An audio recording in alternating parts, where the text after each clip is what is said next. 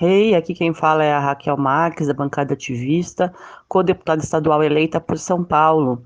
É, Vou organizando as ideias a partir daqui, através de áudios, para compartilhar com os grupos e as pessoas que nos apoiam.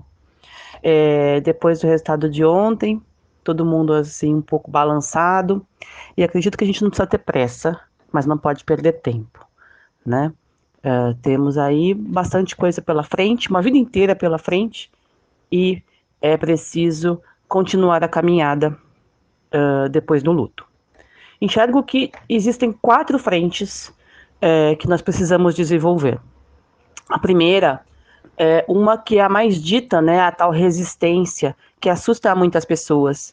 A resistência é todo o trabalho de rua, de mobilização, de manifestação, que vai ser muito importante para deixar muito claro para o presidente eleito que ele tem aí um grupo que está atento e que eventualmente não concorda com as propostas que ele for apresentar a partir daqui.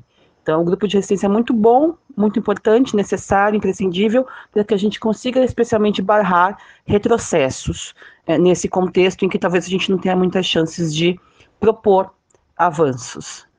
Um segundo grupo é o grupo do cuidado, né? É o grupo de psicólogos, advogados, psiquiatras, pessoas que façam doação de dinheiro, que se disponham a acolher outras pessoas em casa e cuidar da segurança uma das outras em todos os aspectos.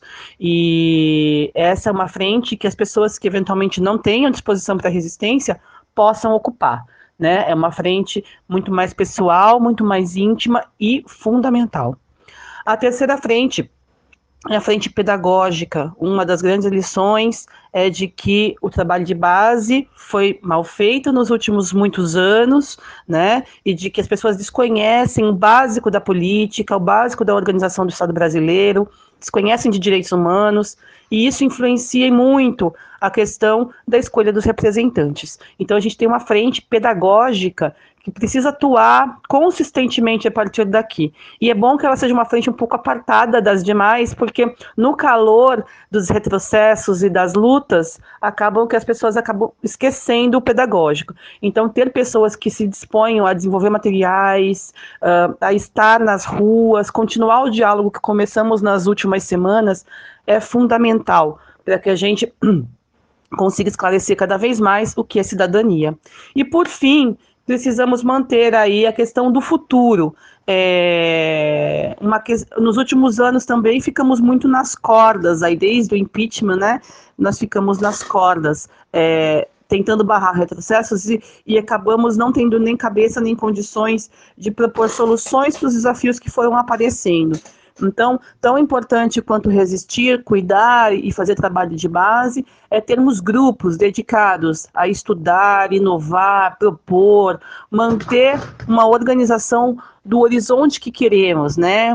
Grupos que proponham soluções para os desafios que estão ali. Nós temos aí a questão da previdência colocada, e nós podemos assumir uma postura de apenas resistência a qualquer mudança, a despeito das dificuldades que temos, de fato, com relação a equilíbrio de contas, ou nós podemos propor o que achamos justo com relação a tudo isso, de maneira que não onere preferencialmente a população pobre, como tem acontecido, mas que de fato consiga colocar aí um rearranjo no pacto social de maneira que a sobrevivência mínima de todos esteja garantida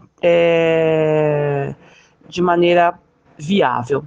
Enfim, passarei a fazer esses áudios, compartilhando aí informações que eu tenho recebido como co-deputada e participando de várias mobilizações.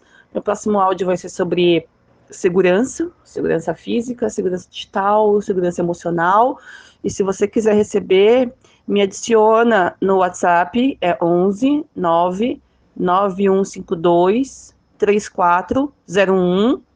Me dá um oi, me diz a cidade onde você está, porque de acordo com as possibilidades eu pretendo organizar isso daqui também por localidades, e vamos juntos, há muito por fazer.